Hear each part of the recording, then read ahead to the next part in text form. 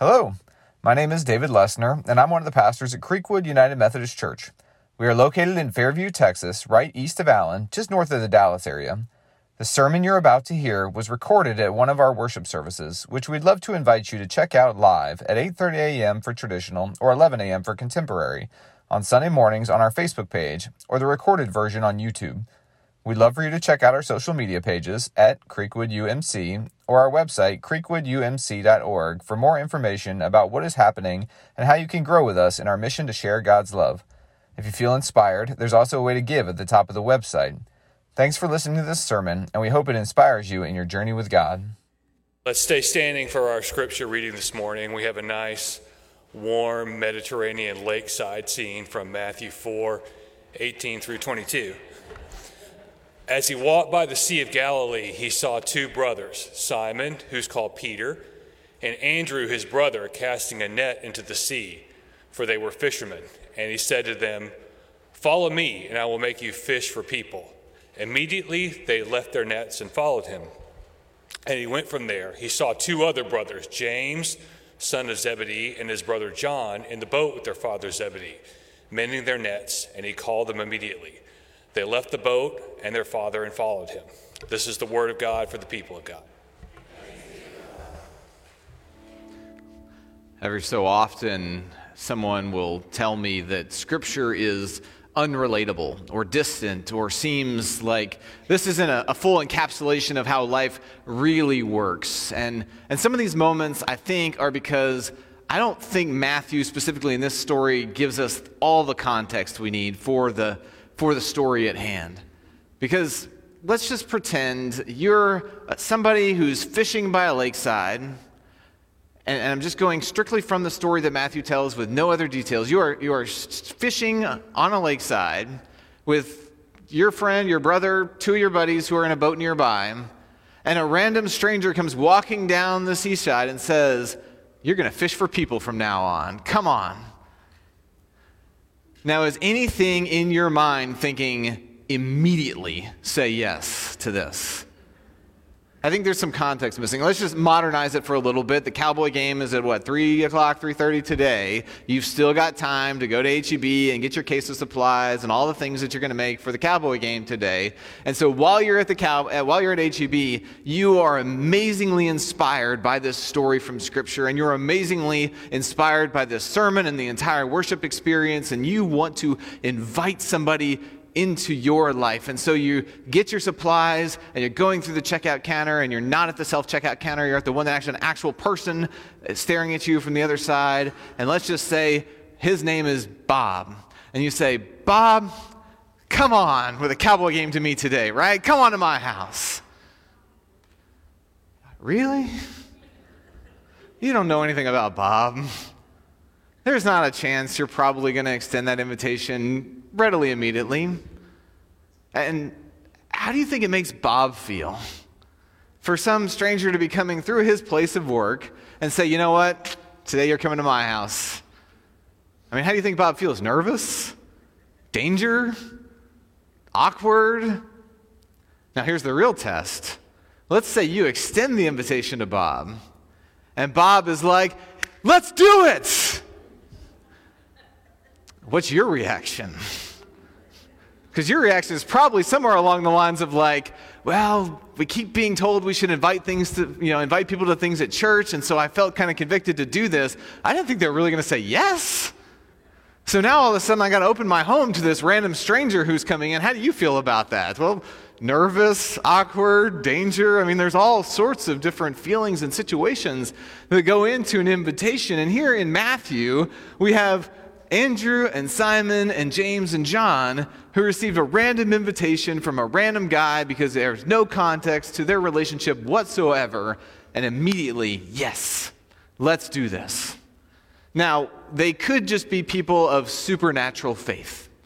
They could be people who have just that built-in acceptance of invitation. They could be thrill seekers and risk takers who, you want to jump off the temple today? Yep, let's do it. Whatever happens will happen. But my guess is we're not getting the full story here. And we're not getting the full story because Matthew's gospel is just a piece of the puzzle.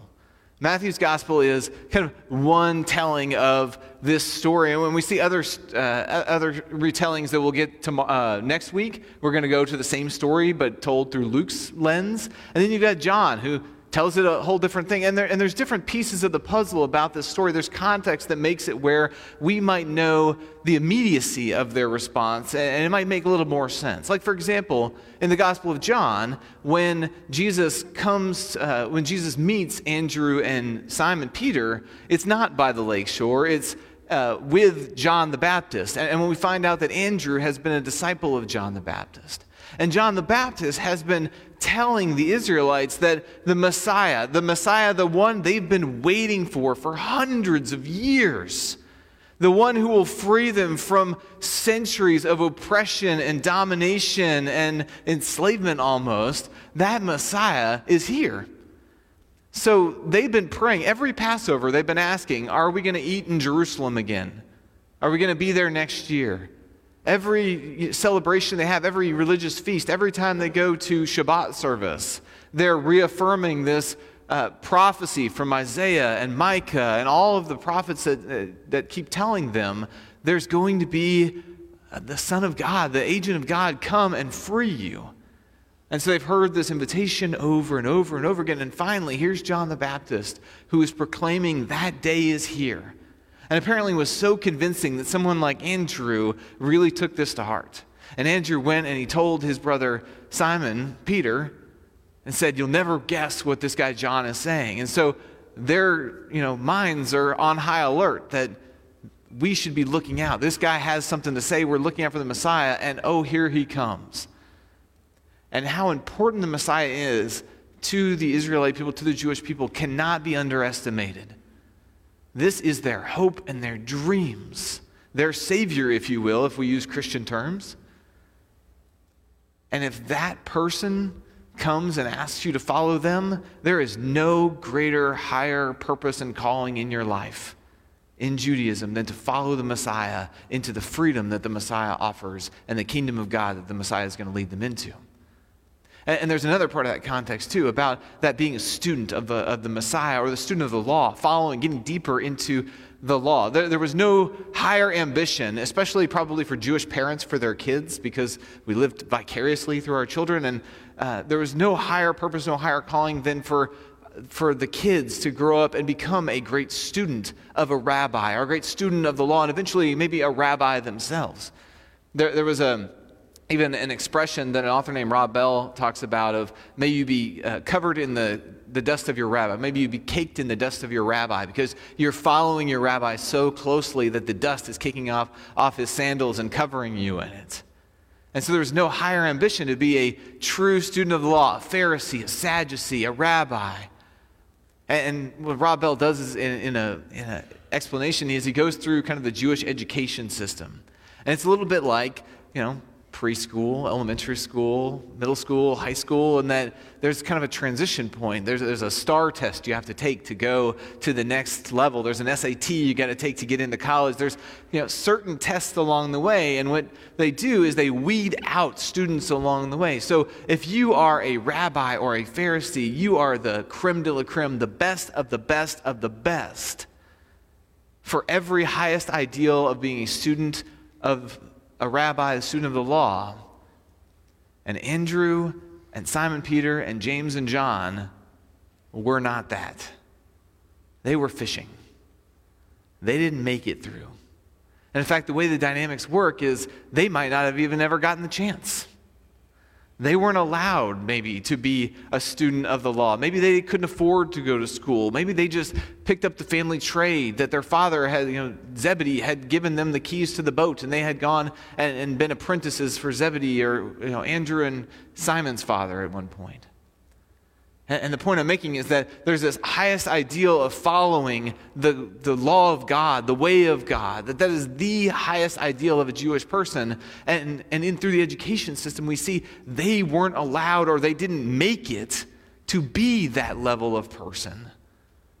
And so all of a sudden, someone who must have had a reputation by that point, who's been tempted in the wilderness, who's been pointed to by John the Baptist, who in the Gospel of John has performed a miracle at Cana at the wedding by this point, and a couple different other miracles if you look at the Gospel of Luke by this point. Someone with a reputation of being a teacher, a rabbi, walks down the seashore and says, hey, I want you to be the best of the best of the best.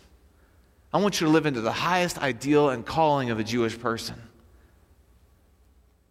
If you're somebody who's been a fisherman, who's maybe been looked down upon, who maybe even never got the chance to be the best of the best of the best, and someone says, hey, come follow me, you can see where they might immediately take that invitation and run with it. There's also a little bit more context to this story. So there's the context of waiting on the Messiah and how important that was, and there's the context of kind of this invitation into a higher echelon of life and a different higher purpose of life. But also, if from a biblical study standpoint, Matthew tells this story, but it's not original to Matthew. Matthew is not the first gospel written. It comes first in the Gospels because the people who put the kind of order of the Bible together consider it to be the most important and authoritative for the church because it really deals with matters of church. But the Gospel of Mark was written before Matthew, probably by 10 to 20 years. And Matthew and Luke both borrow from Mark's Gospel. So if you go to Mark chapter 1, you will find this story word for word as in Matthew chapter 4. And Mark seems to know a lot, but which is interesting because Matthew was there. Mark wasn't. Mark was a disciple of Peter later on, either in Alexandria or Rome is where tradition locates Mark at. And Mark was a disciple of Peter who scholarship believes the Gospel of Mark is Peter's recounting of all of these stories that Mark is writing down so that other people can have Peter's legacy for posterity. And so what we're getting is Peter's biography, if you will, and what I think is funny is that if Peter is recounting to Mark that Jesus' invitation for him to follow him, of course it's going to be immediately. Why would Peter make himself look bad by saying, well, there was that time I denied Jesus 3 times, and I really struggled with the open invitation from the Messiah. I just wasn't sure about it, right? It didn't feel right at the time. No, of course Peter's going to say immediately. But maybe he wasn't just trying to make himself look better. Because as we know from the life of Peter, he received the invitation by the lakeshore. And he received the invitation to be the rock. And he received the invitation, even after he had denied Jesus 3 times, to come back and be the lead of the disciples. And we know that Peter was given invitation after invitation. Even when Peter wanted to slice off the guard's ear in the Garden of Gethsemane to protect Jesus, he was given the invitation to be nonviolent and peaceful. Peter was given invitation after invitation to follow Jesus over and over and over again. So by the time Mark is writing this gospel, as he's hearing Peter teach, Peter may have just been in that point of having a friend who he doesn't even remember how it started. It's just something that's always been there. And so when Mark is telling the story of immediacy and Matthew is taking the story of immediately responding, it may just be because they have accepted the invitation so many times, they can't even remember the first time. It's just a natural relationship. It's just a relationship that forms their identity and becomes a part of them. It's something that when you ask Peter or Mark or otherwise to, who are you? Describe yourself. What's the bigger picture of who you are? Well, I'm a disciple of Jesus Christ. And so when I'm looking back in kind of revisionist history format, of course I said yes immediately because I've said yes so many times. Because the invitation of Jesus is one that is persistent. It's one that calls us into relationship with Jesus. But that's not how invitations work. Not a one-off is not how they work. As I was telling the children, one of the things that I read an article about, and I've experienced this a little bit, maybe you've experienced this some, but any person post-elementary school really, but especially post-college, who tries to make a friend, apparently, especially for men, one of the hardest things to do in this life is to make a good, solid, best friend after you graduate college. And for anybody really in the working field, I would imagine too, you have your work friends that may come and go, change jobs, get fired, who knows what happens. You may transition on. And you have your church friends that you meet, but you have all of these different invitations in your life. There's the work invitations that are somewhat responsible. You have to get paid. You have to work to get paid. There's invitations to come to church. There's invitations to be on a sports team. There's invitations to make sure your house is in order. There's invitations to make sure that the groceries are settled. There's invitations to ball games. There's invitations to social clubs. There's invitations all over the place, and it becomes so many options and so many invitations that we're not really sure where to settle or who to settle with. And also in that, there's so many tasks and priorities that when it comes to relationships, well, that seems something that, well, that's a bonus if I can ever get there because I have to keep all of these other things running in an order. And so apparently, in elementary school, we just heard the kids, it's real easy. You go and you say, hey, do you want to be my friend? And they say yes, and then you're friends and you play after that. And then somewhere along the line, we get really self-conscious about who we are and what these invitations mean. I mean, especially if you're talking about, going from friends to more than friends and dating. Well, do they like me? Do they not like me? And all of these things that play in our heads that we don't want to be really explicit about. But the same process plays out for when you're making a friend. I could go to someone and be like, hey, you want to hang out today? And they might say yes. And then how many of you have ever tried to make an adult friend? You go and you say, hey, you want to do something? You go to the movies, you hang out, you go to a bar, you watch the game. And it's almost like you're on your first date because the entire time you're thinking like, do they like me? Are we just together because we like Marvel movies or like the Cowboys together?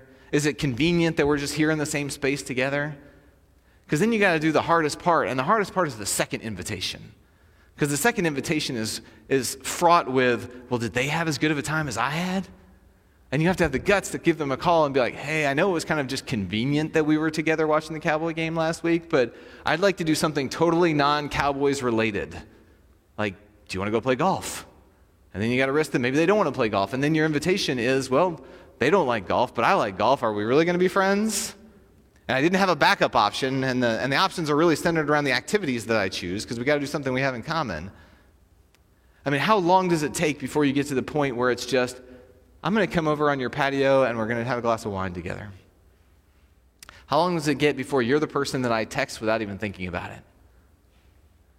That's an initial invitation followed by a second invitation, by a third and a fourth and a fifth, and eventually you get to the point where you just know that invitation stands. We did a funeral yesterday for a wonderful, nice man. His name was Jack Bowes, and many of you were there. And one of the things I learned about Jack in the midst of the funeral was a man was talking about, they had a happy hour club that they called themselves the Happy Hour Club. And they were so close-knit, and the invitation was so available that all they did was unlock the door and put a sign that said, come in. And so anybody who was there just knew that they were welcome in whoever's house was hosting that day. And the thought passed through my mind of how impressive that is that they had reached that point of invitation and the history of where that must have come from, of the first invitation, the second invitation, and how they had gotten to a point where they had said yes enough. And not only they had said yes, but they had extended the invitation enough for where everybody was comfortable enough to where it just was part of their identity. And I tell you, my new goal in life is to have a friend group that feels compelled to name itself. And this is the way that invitation works with Jesus. You will hear so often this invitation to accept Christ as our Savior. And that is an important yes. I believe that's an important yes. But so many churches and so many people will stop at that yes. They will stop as, I have accepted Jesus as my Savior. Well, what does that mean? It means that yes, that invitation, when you say yes to that invitation, that just leads to another invitation. And that invitation is to learn and to study. That invitation is to serve and to grow. That invitation is to be compassionate and seek justice in the world. That invitation is to a whole life that is an all-encompassing whole self life of turning ourselves over to God. When Jesus comes to Andrew and James and John and Simon and says, follow me, it's not, I want to watch the game with you for 3 hours. It's, I want you to follow me so closely that you are caked in the dust that comes off of my sandals, so that people stop differentiating me and you. So when people meet you, Simon Peter, they believe that they are in the presence of Christ.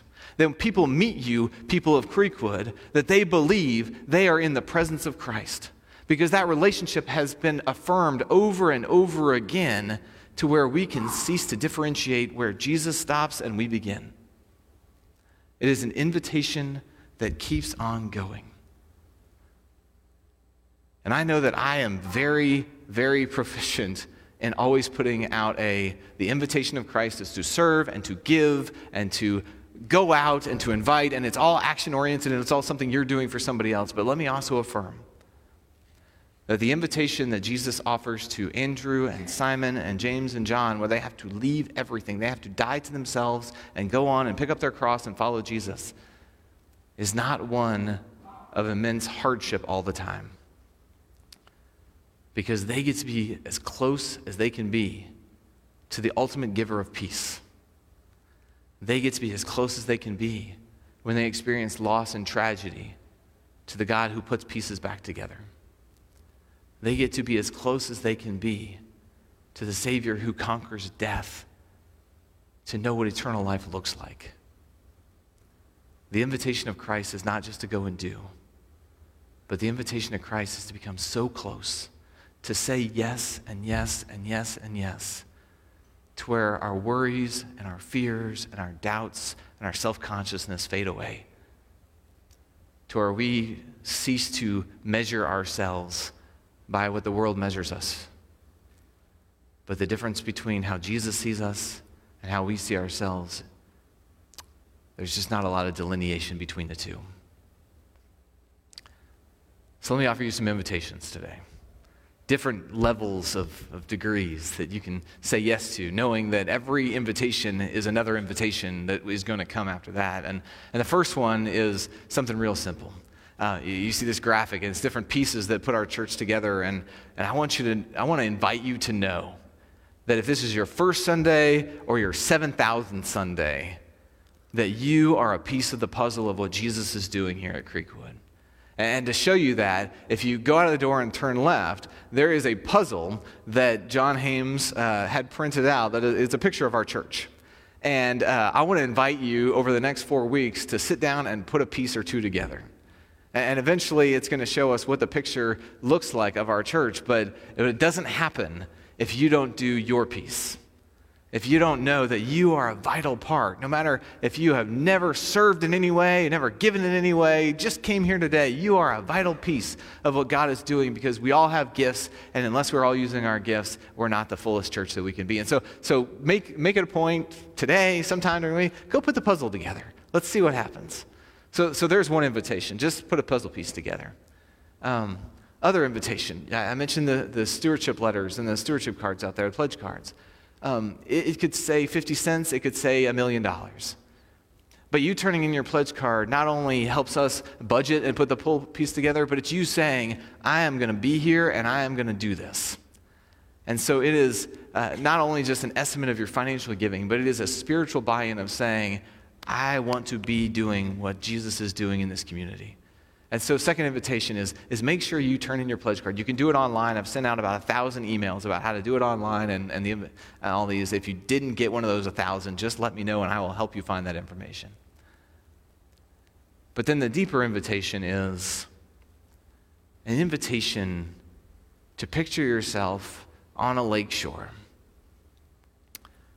with massive expectations of the Messiah coming. Picture yourself on a lakeshore with hopes and dreams for what the ideal of the world looks like, for what peace in your life looks like, for purpose and someone to guide you in that. Picture yourself in that situation and know that you've been invited. You have been invited and called to follow the Master of the universe, the Savior of us all. And I want to invite you to say yes to that. And if that's the first step, I want to invite you to say yes to that, and I would love to talk to you about that. I would love to pray with you about that. But the next step for those who have said that yes is I want to invite you to if you're reading Scripture, I want you to read Scripture just a little bit more regularly. If you are feeling isolated within our church, I want to invite you to find a way to be a part of a small group or a service group or something where you don't feel isolated anymore, and let me help you with that. If you are somebody who comes to church for your own self and your own good and to get that comforting feeling, I want to invite you to take the invitation to go serve in the world and get outside the church walls and go invite somebody at HEB to church the next day, and with the fear that they might actually say yes and you might actually have to sit with them. I want to invite you to consider, you've accepted an invitation already. What's the next one?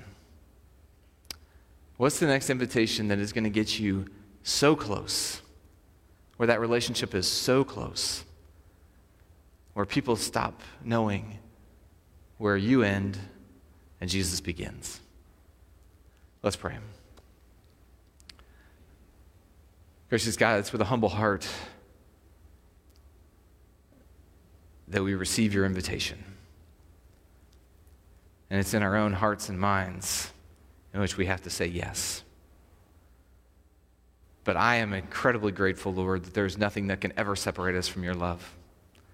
And whether we're ready for the first step but not the second step, or whether we're on the third invitation but we just can't make it to the fourth or the fifth, because that's just a struggle for us, I am so glad that your love never fails and your grace is always there. And that invitation will be there and persistently keep inviting us into a closer walk with you, so that one day people might truly see who you are in all of our lives. And it's in your Son's name we pray. Amen. Let's stand and sing.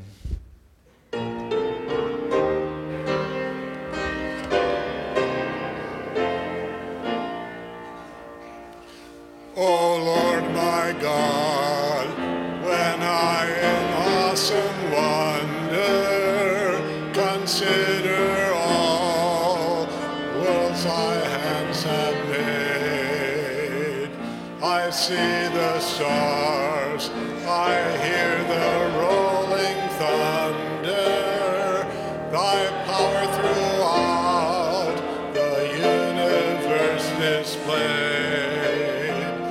Then sings my soul, my Savior God, to thee. How great thou art, how great thou art. Then sings my soul, my Savior God, to thee. How great thou art, how great thou art.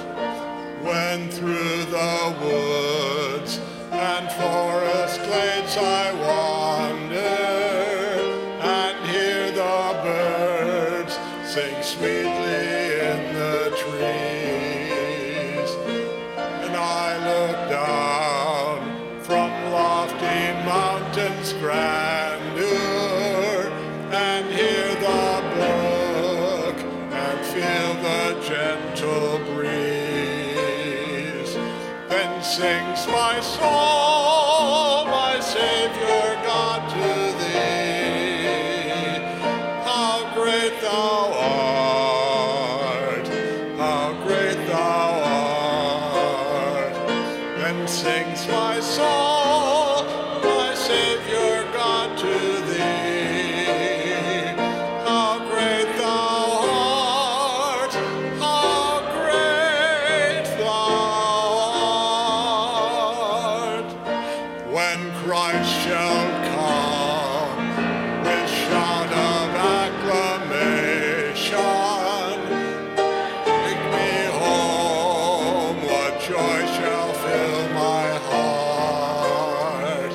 Then I shall bow in humble adoration and there proclaim, my God, how great thou art. Then sings my soul, my Savior God, to thee. How great thou art, how great thou art.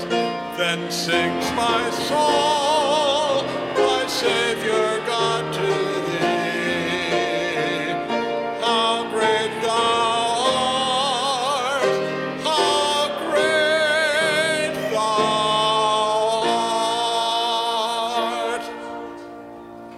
Let me invite you to sit down for just a little bit while we do our morning aerobics and our announcements. I want to invite you that if you are new with us and looking for more information about Creekwood, or if you're somebody who's maybe wanting to take that invitation into membership of the church, we have a welcome lunch that's happening on the 21st, next Sunday. It's actually going to be around 12:15, not 12:30, so that there's not like a huge long break in between worship and the welcome lunch. But this is an opportunity to get to know us, for us to get to know you, to get to know each other. Every single time we do this, there is some random weird universe connection between, I used to work at Sears back when that was a thing. Oh, I used to work at Sears when that was back of a thing. And so it's always really fun to see the connections that come just between the guests that we have. So if you want to be a part of that, I'd love for you to RSVP on the website, or just let me know so we can have the proper amount of food for you. There's another invitation that we have. If you would like to be a part of bringing care out into the world, one of the things we committed to a few years ago, especially as more of our population was getting older around us, that no one got forgotten. And so if you want to be part of the visiting team to go and bring hope to people who may feel isolated and lonely, this is an incredible part of a historical biblical way of church. James says true religion is that of taking care of orphans and widows, basically people that are isolated and homebound. So if you want to be a part of the visiting team just for informational purposes, go to a lunch on the 28th of January at 12:15. We're just going to have a lot of lunches in January. And then the Martin Luther King event that was scheduled to happen tomorrow is going to be postponed due to the threat of icy, sleety weather. And again, we live in Texas and we have no idea how to deal with that. So it's going to be postponed to February 19th on President's Day weekend. And we hope that you can join us for that important Collin County-wide celebration of Dr. King's legacy. And then last but not least, actually really, really important, given our vision says we prioritize next-generation ministries, is Wednesday nights for our student ministry are starting up this Wednesday. Middle school is 5:30 to 7. High school is 6:30 to 8. That 6:30 to 7 is dinner time in the middle there. But this has been a phenomenally fun opportunity for our students, and we'd love for anybody and everybody who hasn't taken the chance to come on Wednesday nights to come be a part of a small group, come have some fun, and come be a part of something really great. So with that, let me invite you to stand and receive our benediction. Know that the invitation is always open. There's always a seat at the table, and Jesus is always calling. And we get to be the people to extend that invitation to the world by loving God, loving our neighbor, and loving ourselves. Amen. Thanks for listening. We would love if you could leave us a review on whatever platform you are listening today, and let us know how we are doing. Be sure to check out our social media pages at Creekwood UMC and our website, creekwoodumc.org, for more ways to get involved at Creekwood United Methodist Church in person, online, or both. Thanks again for listening, and have a great week.